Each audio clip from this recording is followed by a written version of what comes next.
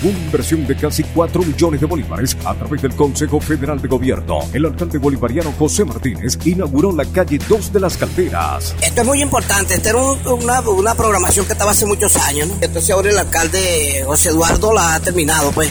Yo quiero felicitar al alcalde por esta iniciativa, pues. Bueno, de verdad que es un logro que no nos esperábamos, pero gracias a Dios, gracias al alcalde lo logramos, ¿verdad? Lo tenemos en nuestras manos, pues. Entregando pues en estas condiciones, como todos podemos ver, a nuestra comunidad, y que sobre todo aquí en este sector específico viven la mayoría de nuestros agricultores, y el paso hacia la zona agrícola de nuestra parroquia Las Calderas, y que es una vía sumamente importante para que ellos puedan seguir desarrollando esta actividad productiva para todo nuestro país. Estamos todos muy contentos y seguiremos trabajando en pro del bienestar de todo nuestro pueblo. Estamos consolidando el sistema vial del municipio Colina. Ahora le toca al pueblo.